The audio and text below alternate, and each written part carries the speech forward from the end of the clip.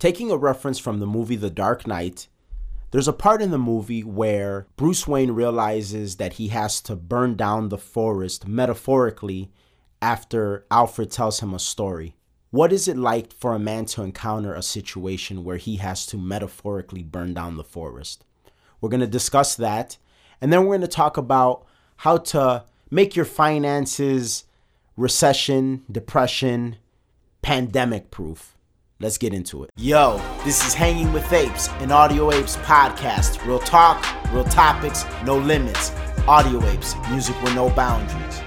What's up, everybody? This is K Cartoon. This is Rx Phonics. We are the Audio Apes, and you are officially Hanging with Apes, a weekly Tuesday podcast where we discuss trending topics and current news with a philosophical and comedic flair and our take on it. Two guys from the south side of Chicago. There is explicit language at times, so be advised. Go on over to Twitter. Follow us at Hanging with Apes. Go on over to our website. That's hangingwithapes.com. You can sign up for our newsletter. And if you want to listen to some really good rap and hip-hop music, go to any major music streaming platform.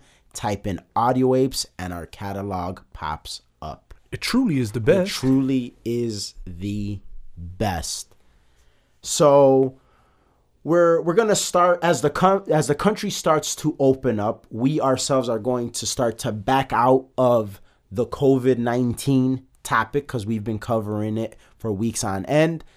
Obviously, the situation isn't over, but we want to back out of it a little bit. As more pertinent information comes out, we'll put it out there. And if we feel other episodes are worth doing complete episodes on it, we will do it. But as of right now, I think it's good for us to start to back out of it a little bit. So, but before we do, actually, we've echoed our sentiments. We've echoed some of the points that people have been making, and we've kind of had our ideas of what was done right and what was done wrong. So if you do get a chance, check out Crenshaw on the Bill Maher show. That was Dan Crenshaw. Yeah, that was pretty good. Really good debate. Actually, I think it was the best slice and dice that I've seen thus far in 2020. And I thought you brought up a very good point as we were watching the video in terms of how Bill Maher was unable to pivot because he didn't have his audience with him. Yes. I didn't catch that at first, but that was a very solid observation on your part. But yeah, but it's like little stuff like that it is related to the COVID-19 because the whole debate is about how Trump handled the COVID-19 situation, but it's a few levels removed from the situation. Because I would say these particular topics that we're talking about today, they are distantly related to the situation, but not as much as the initial episodes about the COVID-19. Yeah. So out of the two topics that we're going to cover today, which one do you want to delve into first? Burning down the forest metaphorically. Do not start fucking wildfires in forests, please, for the love of God. Or do you want to talk about finances in times of uncertainty? Let's burn down the forest, and then we'll talk about the aftermath, which is the finances. Well, 'cause I think finances and the plans, we're very good at kind of giving pointers and mapping that out. So it's like Armageddon, and then this is what you do to get out. So kicking it off, this particular segment, I would like to start it with what's going to be a very botched quote from my father, but he has always echoed this. And what he has said to me before is how there's nothing more dangerous than when you give a man time to think. Yeah. And throughout the course of our lives, in different situations and scenarios that we have been presented, we have seen that even as boys, it's like, damn, I really have to outsmart my way out of this. Yes. Growing up it's funny because we were talking about this before, about a week ago.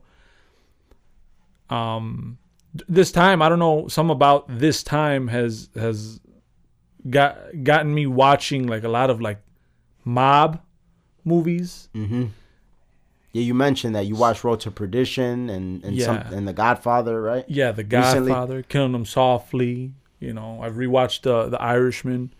And one thing I love about those movies, and one thing that it all reminded me of, was when the first time that I ever watched The Godfather, my mind was blown. And Whose wasn't? Yeah, and it's but see, what's more interesting about us being blown away is it's like the era. You know what I mean? Like, it was during the time. Obviously, it's a masterpiece, and if you haven't watched the Godfather movies, you should. But just being, you know, I was a teen. I don't remember exactly what age group, but I just remember like, damn, this is like these. I love how Michael Corleone operates, and partly because I guess you watch the movie and you realize right away that he's not of that world. He was shielded from being part of that world. Yeah. And then he was dragged in. I mean, as life would have it, when we all know, like, sometimes you get thrown in situations, like you said, that where you have to kind of outsmart. Interesting word you use, shielded. Would you say he was shielded from it, or would you say that he was just allowed to pursue a different path? Because I don't know if, and I might be wrong, and correct me if I'm wrong, but I don't know if there's ever any indicator in any of the movies that he wanted to be a part of it, but was just like shielded from it. It just seemed like he was just given like his own choice. Like, you can, but if you don't want to, and then he went to the military and everything. I don't think it was like pushed upon him to join the military. Yeah. Oh no. And actually I would now that I think about it, there is evidence to substantiate my claim, because at the end of 2, I want to say, after Pearl Harbor, that's why he joins the military, and his brother gets like criticizes him. Oh, his brother? Sonny. Oh, yeah. So at the end of 2, you see them at a table with the cast from 1, and he talks about how he's like, I joined the military today. I forgot what branch. And then his Sonny was like, what? And then he's like, you would do that for people that ain't even your family, this and that. And like, and then, because now that I think about it, it's actually probably one of, if not my favorite scene of the whole series, because you could see that, and I know we're digressing a little bit, but the movie is so great and there's just so much to talk about, but you could see that he wasn't as much of a family person as like the rest of his family. I think his dad knew that too. He was actually a little bit more like macro world view. Like, the world is bigger. And I think that's the thing that his dad respected about him so much, is that like, you are a little bit bigger and you think bigger than like everybody else. Yes. That's why I wanted more for you, Senator Corleone, like all of that, because it's like you have the capacity to think out bigger than like your little world. You're right. He didn't shield him, and that's, I guess I took the words, because that at that moment he looked at him and like you could tell there was like a sadness in Don Corleone, because he was like, I never wanted this for you. Exactly. But yes, like, he wasn't the type, because see, the thing is, one thing I have realized from wise men is that they know that they really can't tell another man what to do with their life. Yeah. And yeah, you're right. It was never so much shielded, but he wasn't shielded, but he was, I think his dad knew what Michael was on, and he was like, this guy's going to be the one that takes us out, like the John Kennedy of the family. And it's very weird because, oddly enough, when the opportunity presented itself, as like I said, sometimes life happens, it showed that he was very well equipped. That, you know, obviously he could have been more on some like not on the mob type shit, but when it came time to run the family, he was the one that had to, because he was just that smart. Like you said, he had the macro worldview, and it's crazy because you looked at him in the beginning, you could kind of tell he was kind of like, that's not me, that's my family. Yeah, that's not me, that's my family. I'm my own person. From the outside looking in, you'd probably look at him like, oh yeah, you know, everyone's looking at probably Sonny as, oh, that's the next in line. Mm-hmm. That's the next in line. That's the next in line. And I don't know why I always remember that part about the movie, because it's never about what people think you are, or if they think you're supposed to be. It's like whoever can outsmart whoever. Like you might actually, it's kind of a weakness to be looked at sometimes as like, oh, this is the guy, because now could make you big headed like Sonny. And if we dare venture into another mob series with Boardwalk Empire, Nucky knew that there was intrinsic value in not being the top guy, like not being like what was his position? It wasn't even like, it was like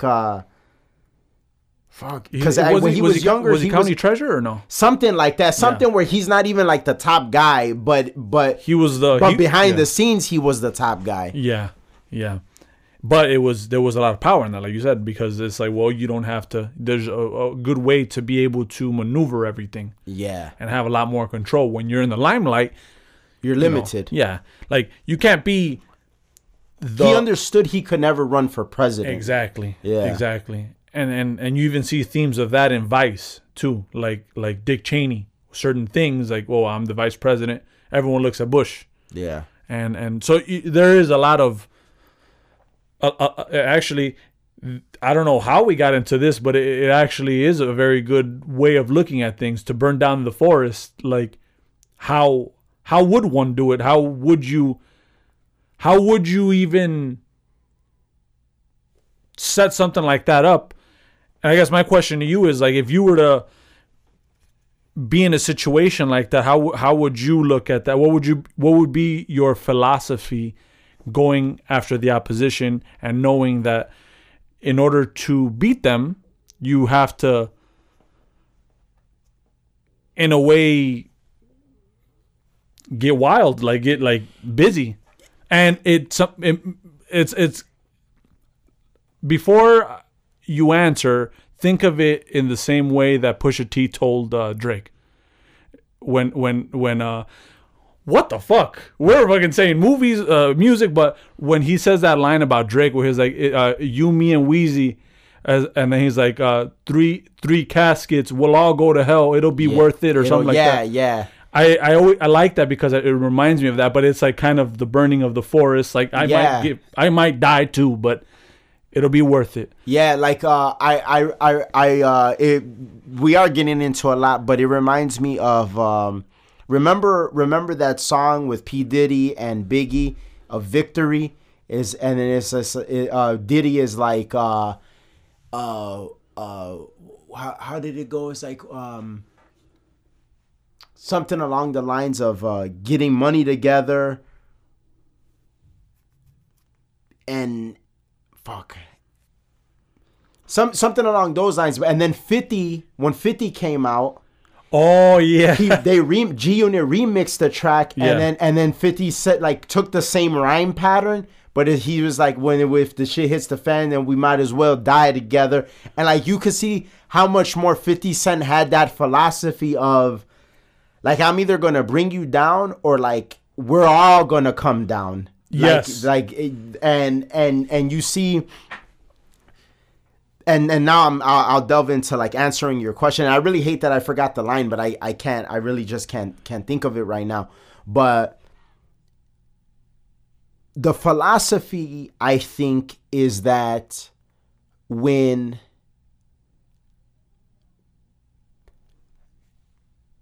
I think it echoes the same philosophy of like Russ Cole from True Detective.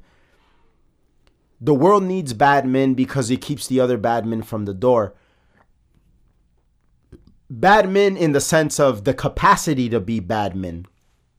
So sometimes you don't want to exude certain capacities, but you have to have that capacity to do the most good. So for instance, as how this whole thing started was like from a reference in Batman.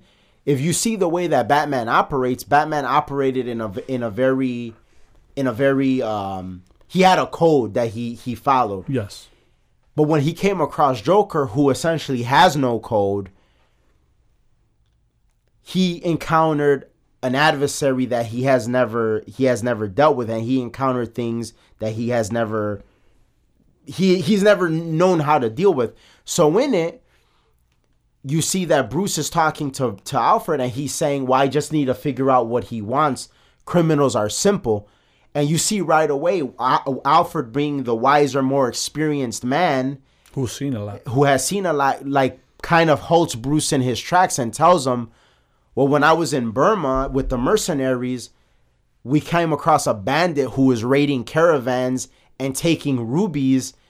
And in all the 6 months that we were there, or however long they were there, they never came across anybody that traded with the bandit. Yeah. And one day I saw a little boy playing with a ruby the size of a tangerine. He's like, the bandit was throwing them out.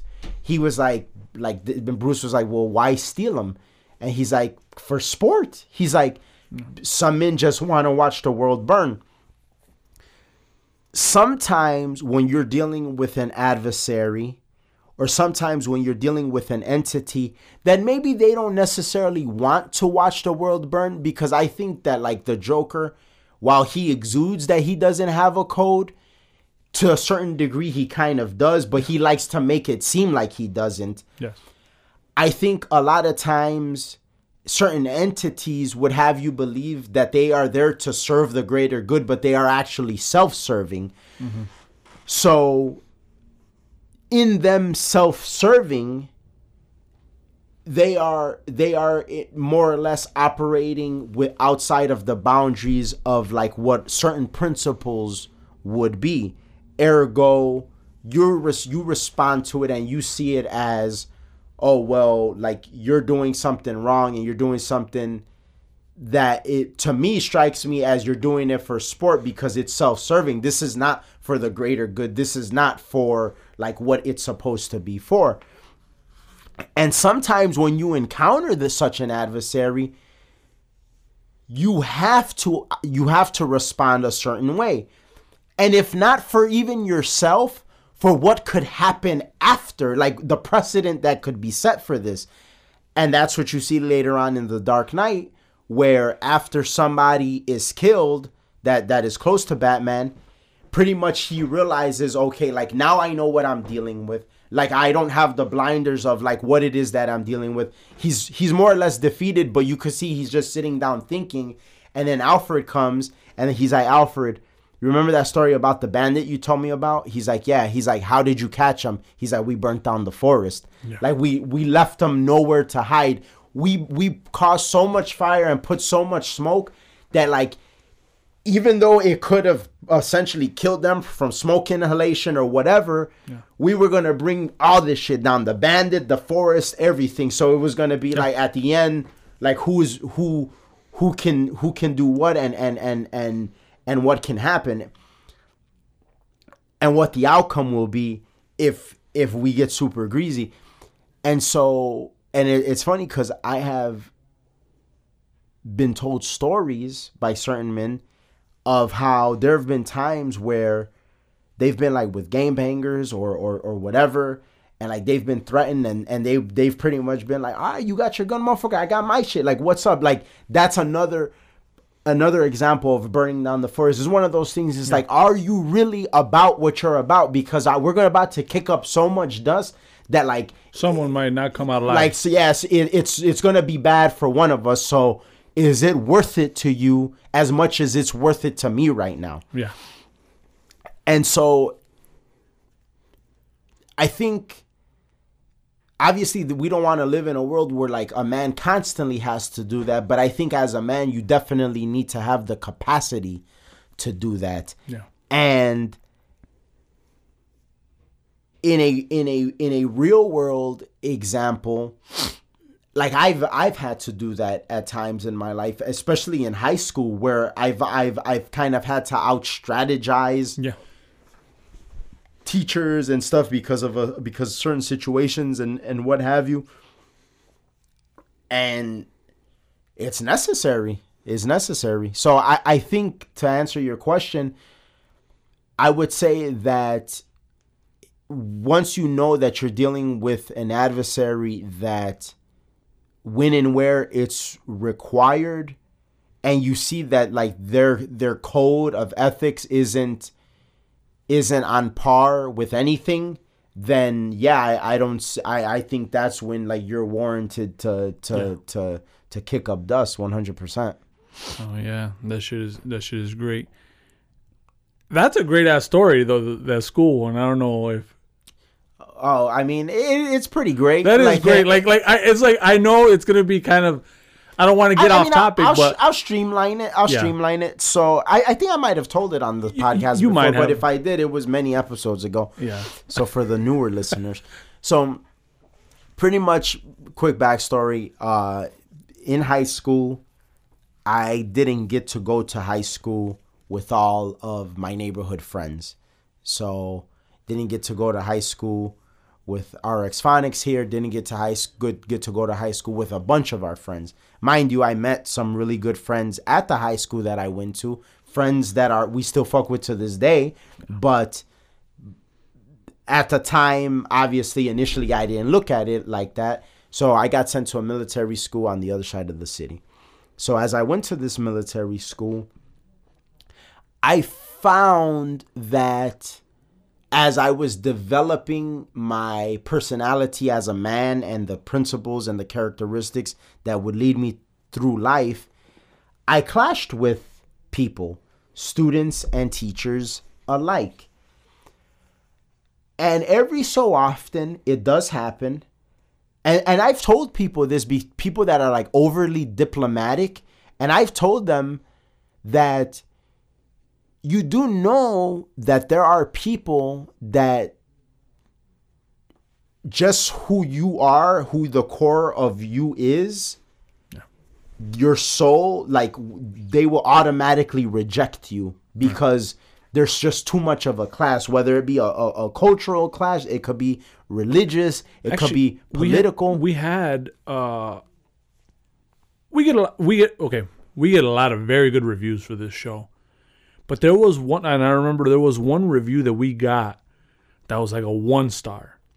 But the way that they wrote that, you could tell we struck a chord. It was somebody that to our core despises us. And it ain't even us personally. They despise all that we represent. Yes. And I tell people that sometimes you have to be very aware, especially if you're a principled person, be very aware that you can encounter people that like despise you to your core because you are a representative of either everything that they may be insecure about, everything that they may not want to acknowledge about the world, everything that they may disagree with. You could be that thing. Yeah. I was recently having a conversation with somebody in which we were juxtaposing what it's like to be the type of person that everybody likes versus the person that you either love them or hate them, because those are two very different people. The person that everybody likes is typically the person that it's like, well, you stand for nothing, you fall for anything, versus the person is like, well, not everybody likes me, but like I'm a principled person. Yeah. And the person that everybody likes is the customer is always right. And then the other person is the person that's like, well, the customer doesn't even know what they want until you show them what they want. Those are like the Kanye's and the Steve Jobs of the world. It's like, because Steve Jobs has a quote in the movie. Well, Michael Fassbender has a quote as he plays Steve Jobs in the movie Steve Jobs, where he talks about how the person that made up that quote, the customer is always right. He's like, I assure you was a customer. Yeah, yeah. And in that same conversation, I was talking about how it's so crazy that Steve Jobs always created things and was the mind behind things that people never even knew they wanted. Because, and just a quick little story. This is my fault. I'm sorry. No, I but keep this is fucking. good shit. This is good shit. This is what the show is about. Yeah. But how originally, like, everybody was like losing their shit over Apple removing the headphone jack. Oh, and yes. now it's sort of like it was so forward thinking. Now it's sort of like you kind of seem a little unsophisticated if you have a headphone jack. It's like, what are you doing? Exactly. And so my point is sometimes people don't even know what they want and until they get it. And then also certain things force you to push things forward. Yes. Removing the headphone jack is like removing a crutch. Yes, at first it may hurt, but it opens the door for so many more possibilities. Yes. Removing the crutch opens the possibility to walk, opens the possibility to run, opens the possibility to rollerblade, opens the possibility to skateboard. Removing the headphone jack opened the possibility for wireless charging, wireless headphones, more like Bluetooth advancement, like all of these things. Yeah. So it was essentially technologically a crutch. Yeah. So to sort of backtrack everything, you compare those two type of people, and you had what I learned in high school, what I was becoming. I was becoming the guy that, well, I am going to speak my mind, because you know what also like sparked it a lot? It was like the culture shock almost, because I had my neighborhood. I knew my neighborhood. And I had always been around the city, different parts of the city, on the west side with my dad, by Cabrini Green, like Inglewood. Like I knew the city, but I had never spent as much as I was in these different parts of the city, I would be with my dad. But this was the first time that I actually got to spend a significant amount of time with people from all over the city, because these were people from all over the city that were sent to this military school. Yeah. So I quickly learned, it quickly makes you learn who you are, because it's like, oh, well, I don't fuck with that, I don't fuck with that. Because when you're from your place, you know what your people are about. Yes. When so it's like you never really have to have those views challenged. So much to the point where even with teachers, there became an issue. So what ended up happening is I ended up clashing with this one teacher that just pretty much despised me. And it was a teacher that had so much control over that particular department,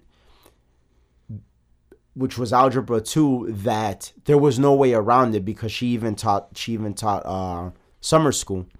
So Algebra 1, I struggled, but I had Big Baby with me. He helped me get through that class, and our teacher was pretty decent. Geometry, it was pretty easy for me. Algebra 2, struggled, tried my best, but was despised by this teacher. And pretty much she told me she's not going to help me. I was wasting the class's time, and that don't think I'm ever going to pass, because she even teaches summer school. So there was really no escaping her, pretty much. So I was like, damn, well, you people are like, this is crazy. My back's against the wall, and I have to do something like unprecedented to get out of this. So hence burning down the forest. You called Donnie T. So my burning down the forest was, I came across, well, I requested, not from my school, but from another school, your school. Yeah.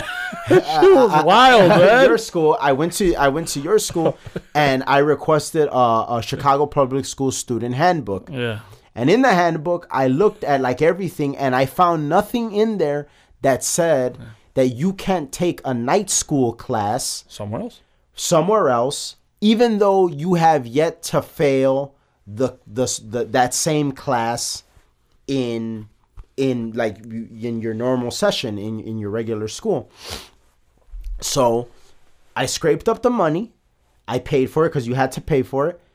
And I want to say Monday, Wednesday, and Friday after school, got on the bus, came to your high school.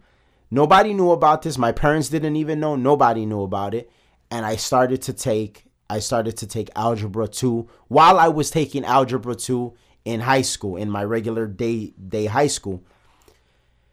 Coincidentally, and that's how like when you're doing something, like God will kind of like lead you.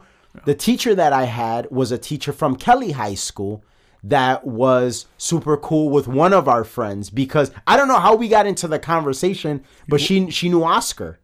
Oh yeah, because Oscar went to Kelly, and so she was like, "Oh, because I asked her, I was like, we got into conversation. I asked her what school she taught, and I said, one of my friends goes there, my friend Oscar. Yes. And then she's like, Oscar?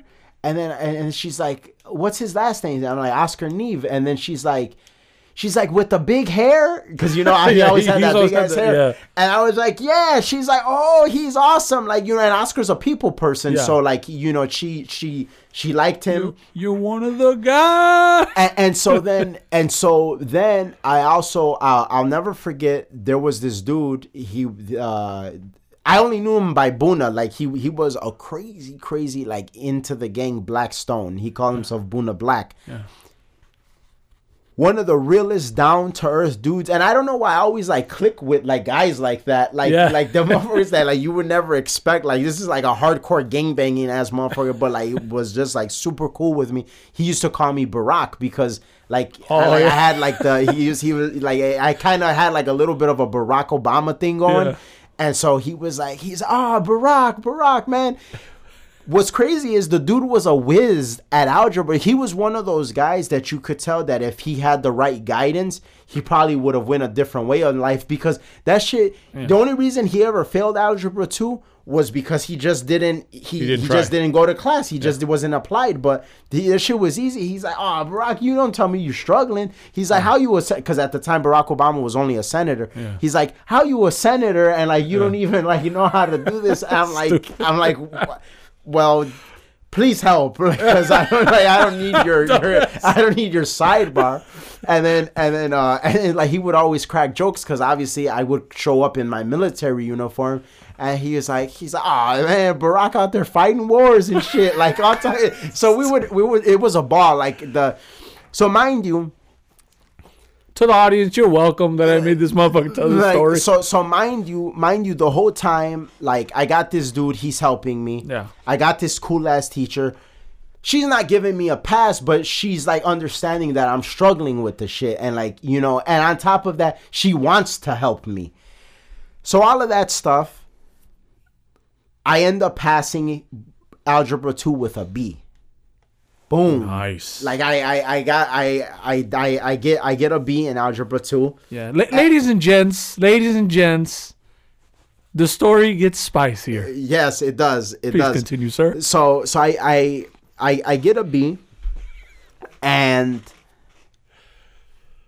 it's time for the grades to go in, and the system in my school shows that I have an F. No, it shows that I have a B, even though I was given an F. Yeah. So the shit hit the fan, because the teacher, my algebra 2 teacher at my school, at my home high school, lost her shit, and she got to saying that I hacked the system, all kind of craziness. Let me tell you the production that it was. So much that they called my mom, and like they were saying they were going to arrest me, which, mind you, was like about the third time that I had been threatened to get arrested. You actually got arrested in high school. Twice. There was 3 times that I was about to get arrested, but this particular time, and mind you, at the time, my mom had it up to here because like I wasn't the best student. I wasn't disruptive though. Like I was the kid that like the real teachers rocked with me, and the ones that didn't like what I was about, I feel like they saw me as like, honestly, it's gonna sound funny. I feel like they saw me as like a young version of what people see Trump today. Yeah. Like I feel like it was I felt like that's what they saw in me, and like it's just like, oh, like fuck this kid, like. We must kill him. Yeah, it's like the motherfucker travel back through time. Kill him now because the future, like you're not gonna like the future he brings.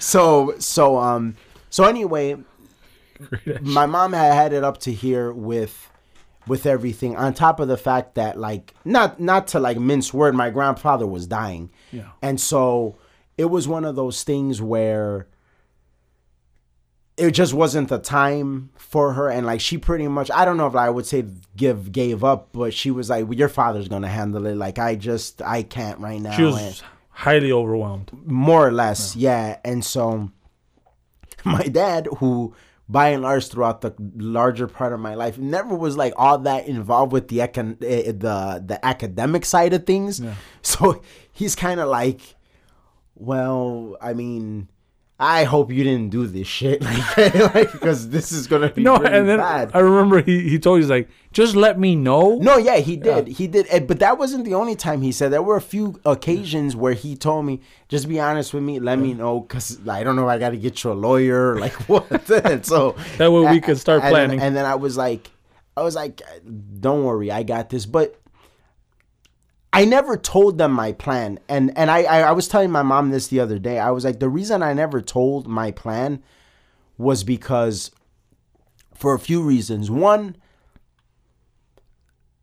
I had my friends, like I had Donnell, I had Big Baby, but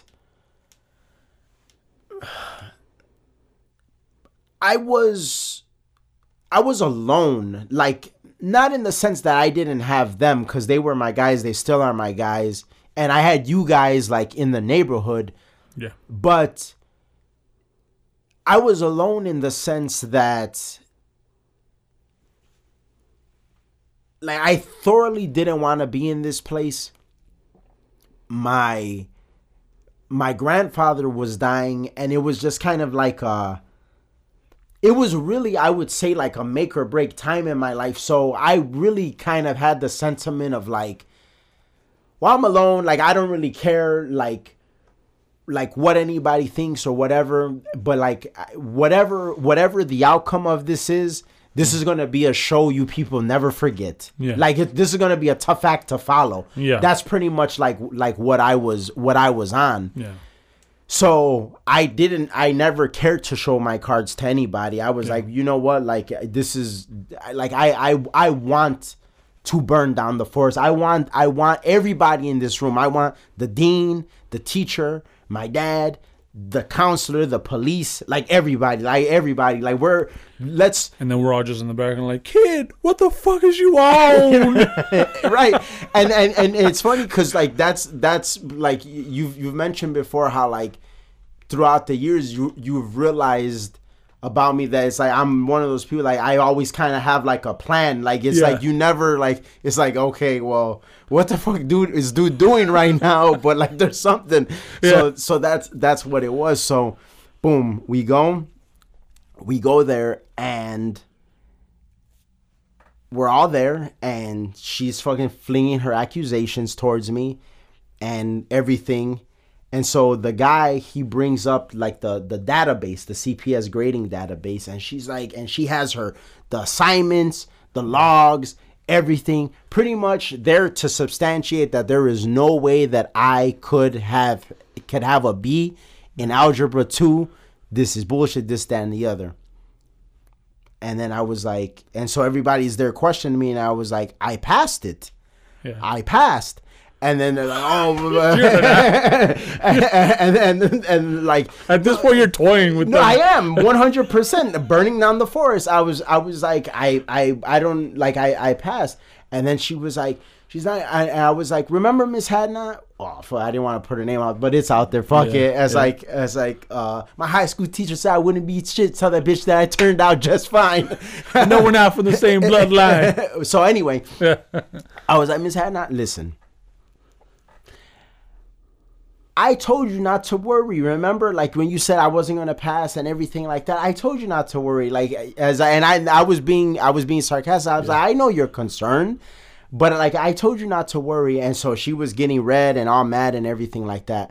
Well, as all of that is transpiring and the guy is bringing up the database, He's like, well, it says B, but right under it, it says Gage Park High By the way, School. that's some Arnold Rothstein shit. But like what you were doing. And so right under it, it says Gage Park High School. And then she's like, see, he couldn't even do it right. He couldn't even put, and then I was like, no, I was like, I went to Gage Park and I took night school. I was like, I was so certain that you were going to fail me that I didn't want to go to summer school, especially not through you. Yeah. That I started taking night school classes before I even failed the class. And I even looked up if you could even do that, and it turns out you can. Yeah. Because night school nobody ever did night school unless they had already failed the class. Yeah. And that was the standard procedure, but there was nothing written that said that it had to be that way. Basically, you were telling them, you don't need a headphone jack. Right, exactly. It's like that headphone jack that you're so reliant upon, you don't need it. So boom. And so then my dad was like, but when? I'm like, I scraped up the money. I paid the class. I've been going since such and such date, and I passed. And here we are. I have a B. Bitch, I win. More or less. And then it was one of those things where like you're not operating decent. I wouldn't say I'm operating indecent, but like I'm operating obviously outside the realm of the norm, but you made me. Like I had no choice, and I'm not just gonna let you win. Yeah. And so you fucked up by showing me your cards. And honestly, what I would say is that I always thought that it was possible that they could void the class because for whatever reason, maybe possible. That's a risk. It was a risk, but also the way that I looked at it is, even if they did, I've brought enough attention to the situation where it would at least make them question, well, how could he get a B over here and you gave him an F? Yeah. Then that would open the door for them to listen to me more. Be like, okay, well, how am I able to get a B here and she failed? So it at least would make like... It would make her look very bad. Yeah, like, okay, well, what happened here? Because obviously he has the capacity. So did you not work with him? And then I could be like, well, yeah, she didn't work with me. She wouldn't let me raise my hand, all this and all that. Yeah. But there was no way I could bring that to the forefront without burning down the forest. Yeah. How did she concede? She never did. I mean, her look conceded, but no, there was never no apology she just had to accept it basically. Yeah, that was it. And like leave the room and I went about my day and fucking me and Donnell and Big Baby celebrated with a trip to Southtown. Remember Southtown? Yeah. Yes. and that was it. And you know what the wildest shit is that that day, like I was going around and like I was just I obviously like very in a playful manner is like just being like fucking with the guys, being like, man, you can't talk to me like that, man. A motherfucker got a B in algebra too. Like you can't. A motherfucker. I'm like, man, I'm gonna be an astrophysicist. Yeah. Obviously, never even like wanting that, but it was just kind of egging the whole thing on. But yeah, sometimes it definitely is necessary to be able to do that. And I think sometimes certain entities really ought to be careful. Yeah. Because you could get a person that is just kind of like willing to fight for their cause. But what happens if you cross a type of person that just kind of likes to do things for sport? Yeah, I always think of it like, and that's why I always remember that Dave Chappelle line. And obviously, it was in a comedy sketch, and it was in no way, shape, or form in that context when he's like, "They never should have gave you niggas money." Yeah, we're those guys. Yeah, like you do not want us to have some form of power in the sense of like. In the sense of you fucking with us. Yeah, because I don't think like. I think we've had plenty of examples of, especially like in our business endeavors, of having power, but never like being heavy-handed about it. Like, because that's not in our nature. I think it's just more of well, if you are going to take it to that level, you're in for a real treat. Exactly. Yeah, man. I wonder if that bitch every now and again thinks about that moment in life when she got her ass handed by a high school kid. Well, we'll never know. But yeah, that shit is wild. But that's why I wanted you to tell the story, because it's like, to me, like a perfect example of what it means. You were kind of on the brink, and like, really, what high school kid is gonna think of, you know what I'm saying? Like, yeah. But that's how you should always think. Like, you should always think like, they think I can't do that, so then I will do that. Yeah. Like, and you have to have that boldness and also understanding of your opponent. Big time. And before we get into understanding of the opponent, because I think that's very important, I found the P. Diddy lyrics for the Victory song, and then we're gonna compare them to the motherfucker that is of burning down the forest philosophy. So P. Diddy's version is, the sun don't shine forever, but as long as we're here, then we might as well shine together. That's his version of it. When 50 Cent hit the scene, he said, the sun don't shine forever, but when the shit hits the fan, then we might as well die together. Yeah. Very much like a different philosophy right there. And I remember resonating so much with that, like that notion of, you can never really defeat me because I'm so willing to go down with this shit that like you can't, like, what can you really do? I will always exude far more less to lose than you, because like this shit doesn't really like mean that much to me. Yes. 50 Cent has as much honor as that German soldier in Inglourious Bastard before getting beat down by the Bear Jew. The Bear Jew, they have him there, and they're like, listen, if you don't give up where these motherfuckers are, we're gonna fucking kill you, and we're gonna beat you down, and we're actually going to enjoy seeing you get beat down. And then dude's like, fuck you, and your Jew dogs, and then all of a sudden you hear the Bear Jew with the bat comes in, and right before he hits him, it's some stone cold, just Sergio Leone ass shit. That, and Quentin Tarantino has always said that Sergio Leone was one of his favorites. He has the bat and he kind of points at him and he says, his medal, one of his medals. He's like, he's like, you get that for killing Jews? Yep. He's like, no, honor. And like, you could tell in that moment the Bear Jew respects him. Yeah. And then fucking kills his ass, beats him to death. But it was like that moment of like, damn, this motherfucker.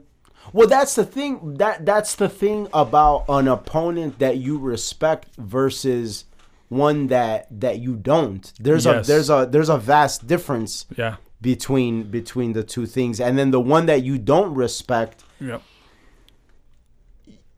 The one that you respect, it almost kind of is like, damn, like, all right, I guess I got to do this. And you see the Bear Jew, like you see that in his body language, like, yeah, I got to do this. Like, not necessarily like a want, but it's just like, this has to be done. Yes. Versus when it's an opponent you don't respect, it's like, now I just want to fuck with you. Yes. Like, now I want to have fun with you.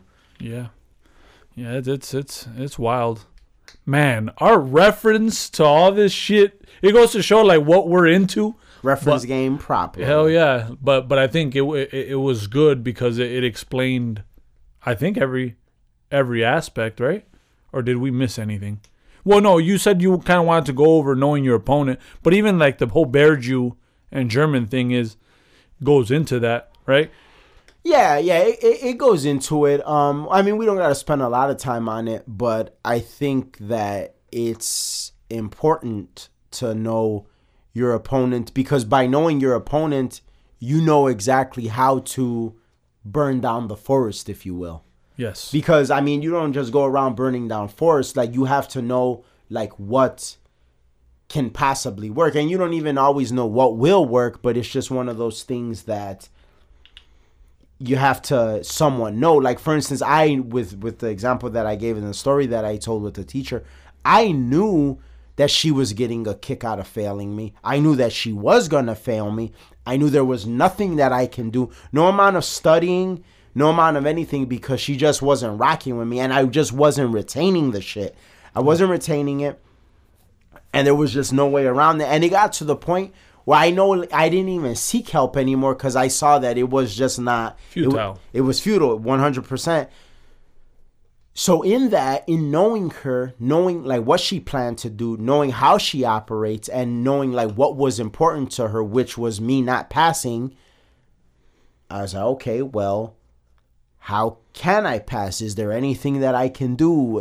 Anything? And I was like, well, summer school, fuck, I don't want to do summer school. Fuck that shit. And then I was like, well, night school, I could work that out, but then don't I have to fail? I was like, well, do I have to fail for it? And then like the brain gets going. Yeah. And that goes back to the quote that I said of like, you give a man like, you know, he could be dangerous if you give him time to think. Yeah. And that's what it was. Like, I pretty much just thought. And then like something popped up. Yeah. Yeah. And anything that you really look at strategy, a lot of time is spent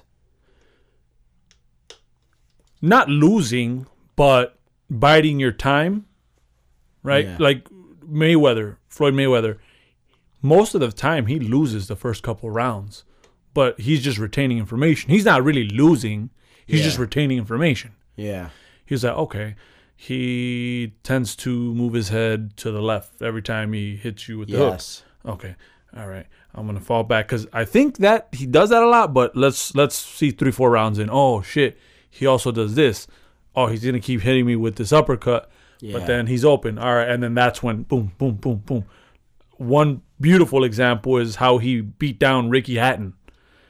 Ricky Hatton was kind of an unorthodox type boxer, kind of brawler, just in your face, dirty, and in the beginning of the fight, he seemed to overpower him. Not so much out-finesse him because he was not like a finesse fighter, but he just was like a real down and dirty type fighter. And then it was, all right, cool, whatever. You could tell he felt uncomfortable.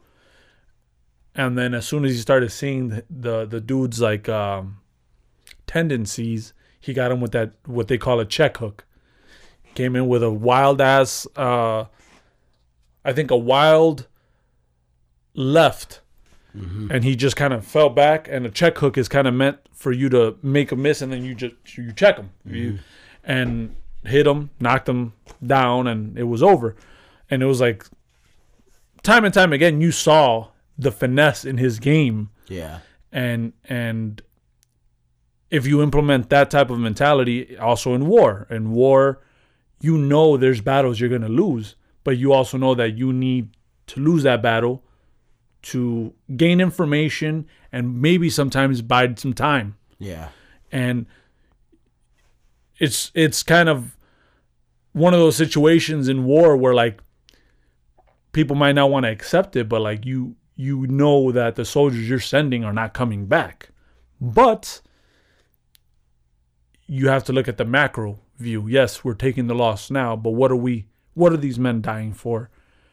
What have they accepted today? Because like back then during, the World War I, World War II eras, men knew what they were getting themselves into, and they knew that they were willing to die for country. Now, that might seem a lot more foreign. Yeah. But so you as a general, you needed to decide like, okay, well, we got to go this route, Perfect example was Dunkirk. Yeah. You know what I mean? Like that's such a crazy movie. And we've talked about it before, The Finest Hour, which was another movie about the same situation, but from Winston Churchill's perspective. And it's like,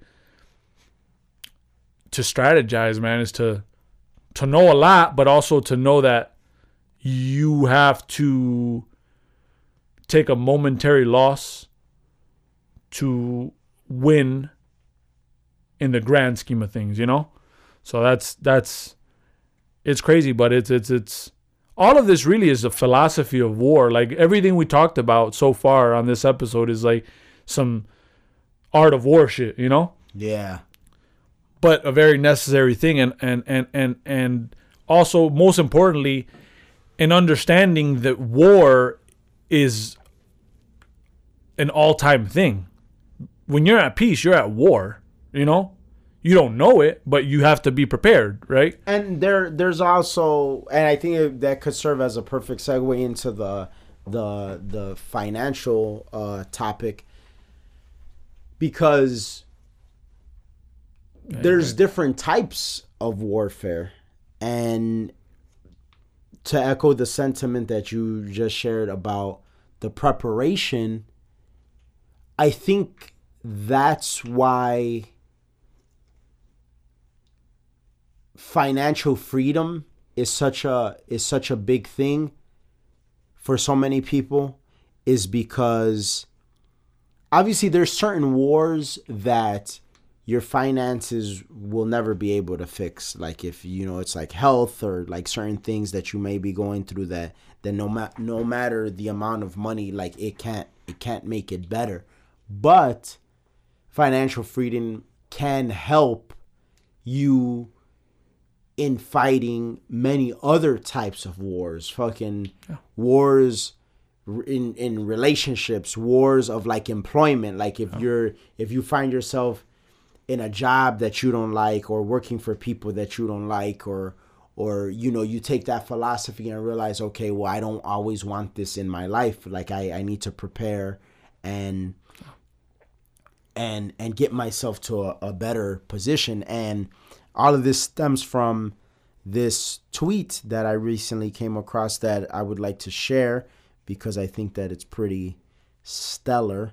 It's like 3 financial rules worth sharing. Your rent/mortgage should be less than what you make a week. Only borrow money to make money. And as your income increases, your cost of living should decrease or stay the same. Follow these 3 rules and you'll find financial freedom.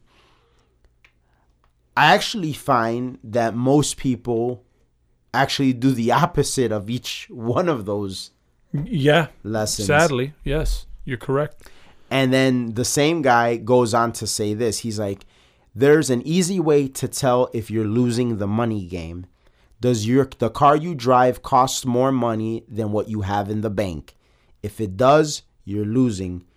There's no room to argue it. If you drive a $31,000 car but don't have $31,000 in the bank, that's hustling backwards. Yeah. Boom. Yeah. It really is a war of ideologies, if you think about it. And that's how you should look at it, because... But those 3 rules in and of itself not only are for financial freedom, but it's also... It makes you recession proof. Yes. Yeah. Yeah, I mean... And even before we get into that, like what you said in the beginning, the financial aspect of it, that's what the Cold War was. It was a financial war. We're going to outspend you, and we're going to create more nuclear bombs. And we're going to wait till your ideology breaks. And it started breaking. All the dominoes started breaking around the Soviet Union. Yeah. And there was nothing left. And we win, bitch. Because the ideology was that of, let these motherfuckers, this free money market, let's do it. I'm going to outspend you.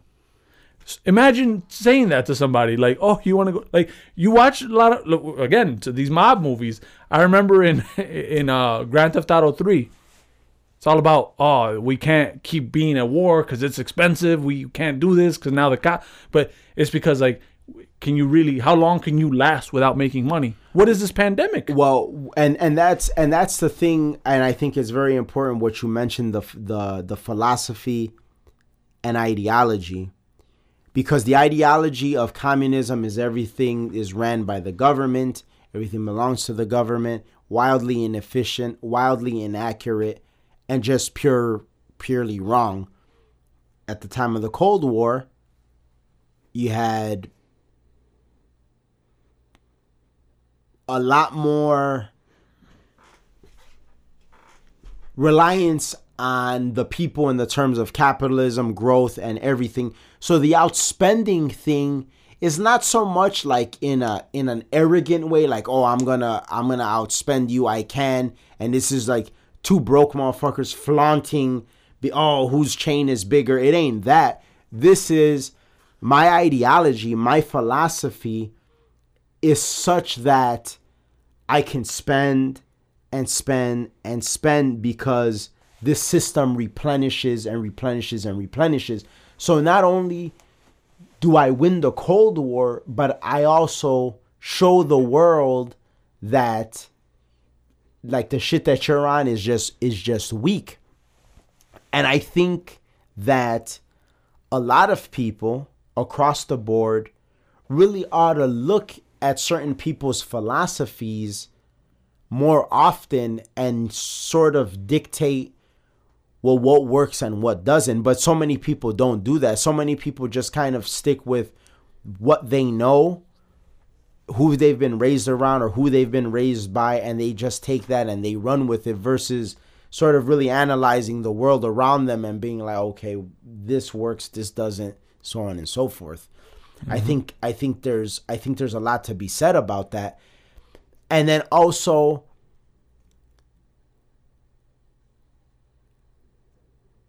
stepping away from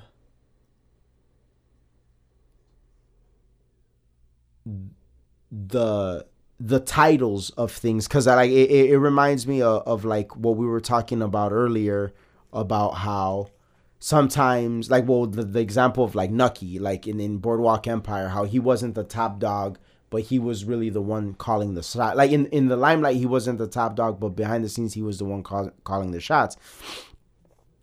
I think, and then also with what we talked about in pre-production with Aaron Clary's book, how he talks about some of the smartest people he ever came across were security guards, because it's like they work the night shift, they're getting paid, but they're also planning, learning about their endeavors, whether it be investments or business or both or whatever. And he's like, you got these security guards that they're making so much money because of everything that they're working on. Yeah. And then you got some guy coming in that has a title, and it's just like, oh, everybody like thinks one way, but it really isn't. It really isn't the case. You know what? From what you're saying, I remember, I think I might have talked about it in one of the episodes. When I did security, I found it amazing how a lot of Polish people, and I'm saying like Polish people that didn't speak a lick of English or barely, had cleaning companies and lucrative cleaning companies. Mm-hmm. And I'm here, and I'm not saying it's bad to be a security, but I'm like, damn, there's a lot of people that are have papers, have known English their whole life. Most people I know never thought about something as simple as, oh, let me start a cleaning company. Not too much capital. You get a couple, things. You get a truck. You get the insurance. You don't need a lot of capital for that. But then word of mouth. Yeah. And I found it amazing that like people don't catch on to things like that. Something as little, something as simple as dog walking. That's a thing downtown. Yeah. You go to New York downtown, Chicago, probably LA. Oh yeah, I have a dog walker. They're gonna come at 5. It's money to be made. Yeah. And it's things that people don't even think about, and then all of a sudden people have an empire. Like I remember talking to a lady because I thought about opening a company and was actually very close to it. It didn't end up materializing, but I asked her because I just found it so amazing. I said, yeah, so how did you start? She's like, oh yeah, I'm 6 years in. Like when we started, we were like it was like nothing, and now like she had trucks. Wow, trucks that would come in on some professional shit. She's like, yeah. And I asked her, I was like straight up, like, I'm thinking of like looking into it, and she's like, oh yeah, like I'll show you, like some of the stuff. But it was just amazing how like 5-6 years in, and she had her own empire. And see, that's something that's scalable, because while she can work and clean herself, but then she could also have other crews that do stuff, and then she takes a cut of that and everything like that. And that's what I'm talking about when we get into these talks about financial freedom. Is I think that too many people get caught up in like the either wage slavery, or they get caught up in, oh, so and so makes so much a year, so and so makes. I find the more and more that I hear that sort of terminology, I find that it's like lower middle and lower class that talks like that, and upper middle and upper class. It's not so much about that. I think you will find more upper middle and upper class that have a lot more respect for a motherfucker that makes maybe 40, 50,000 a year, but is like self-sufficient in that 40, 50,000 a year, versus a person that's like, oh, they make this much, but they're a slave. Yeah. You know what I'm saying? Because the title. It's like you have a title and you're a slave, and like you really aren't making a dent in the universe. But this person, they're making a dent in the universe. They are where they're at, and it's scalable. They could be making $40,000, $50,000 a year now, but you might turn around 2 years from now, they may be making $350,000, and you'd be like, wait, what? And you could never work enough hours in a day, even if you never sleep, to make what they make, because of you get what I'm saying, because of the and produce the different mindset. Yeah. Like, let alone like you're making the money, yes, but what you're producing and for the the value economy. to the market. Yeah. The intrinsic value to the market, 100%. Yeah, like you have a cleaning company, but you have employees that now have money and a job, and and if you have if you have a real estate, you're in real estate, there's a plumbing problem. Now the plumber gets paid, the HVAC guy gets paid if you need some stuff with that. Yeah, there's all these ways that you don't even know that you affect the market from the onset until you really look at it. You're like, damn. And I think that it's important for people to recognize that, because it's almost as though if you're planning to advance, those rules you follow will help you advance. And if you're planning to advance and something fucks up and it collapses, then those rules you follow are what will keep you sustained. You know what I'm saying? Maybe you can't necessarily advance, because I would say in this time of the COVID-19, things are a little bit more difficult to advance because the uncertainty. Mm-hmm. There's a lot of uncertainty.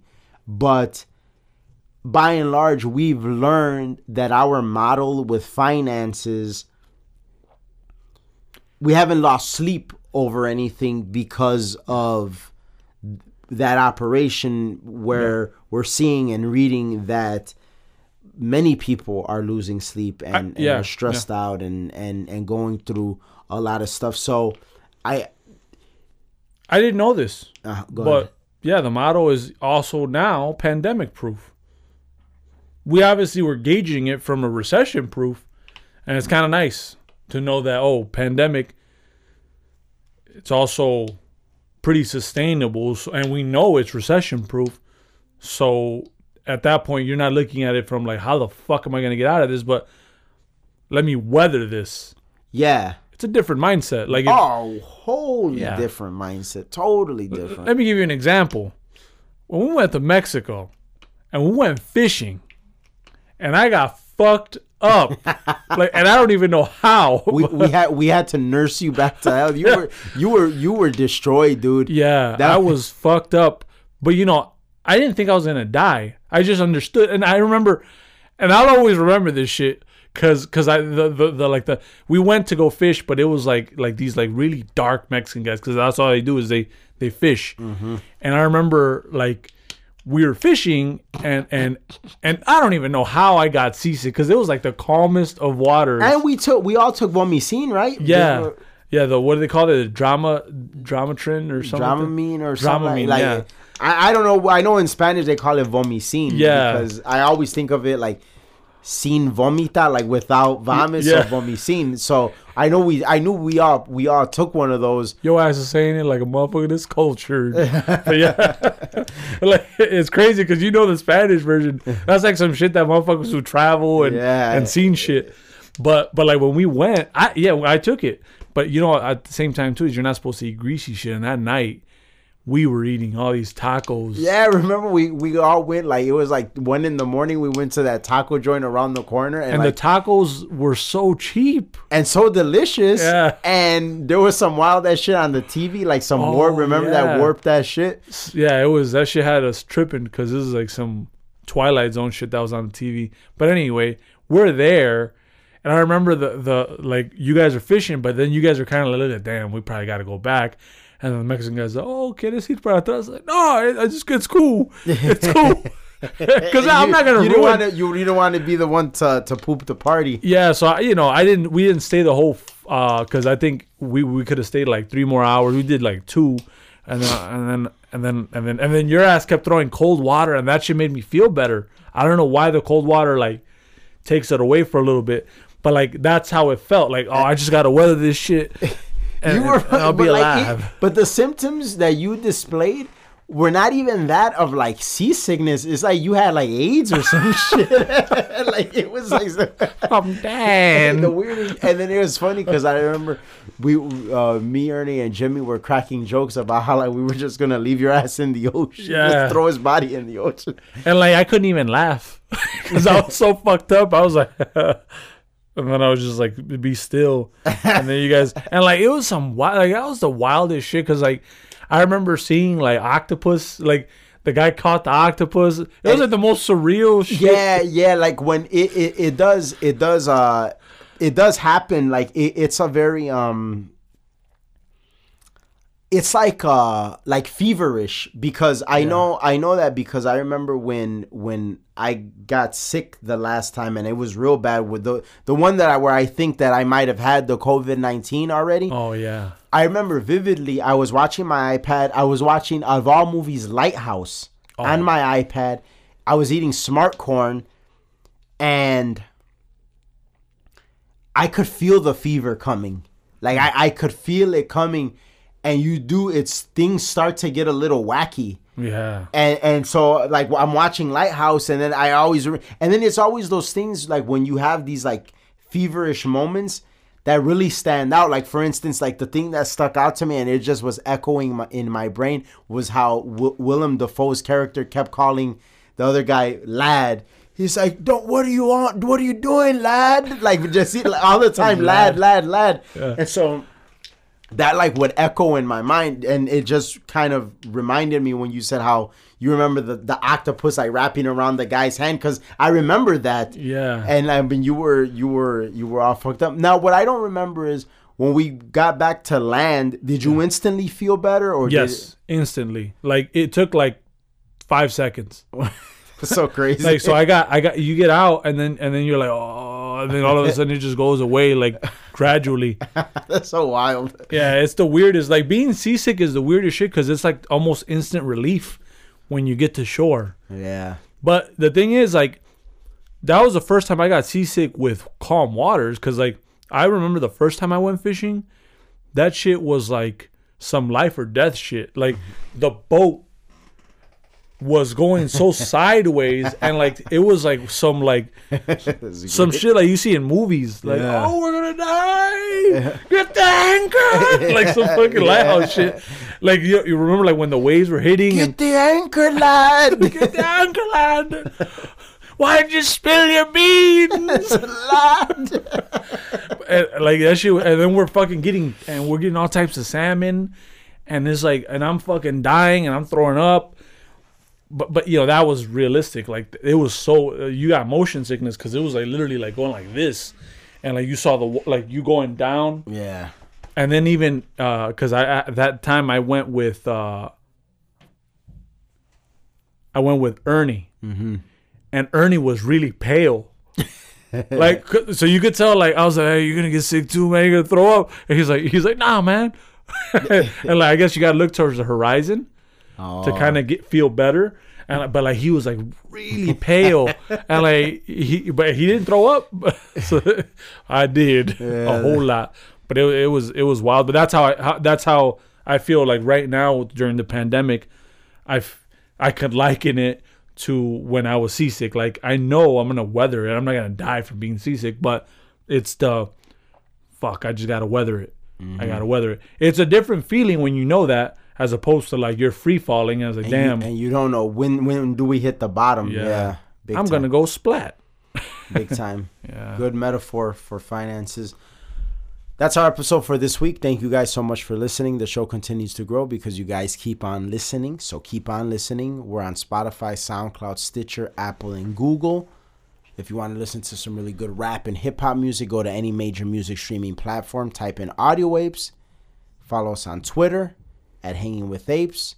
We'll see you guys next week. We're out. Peace. Peace.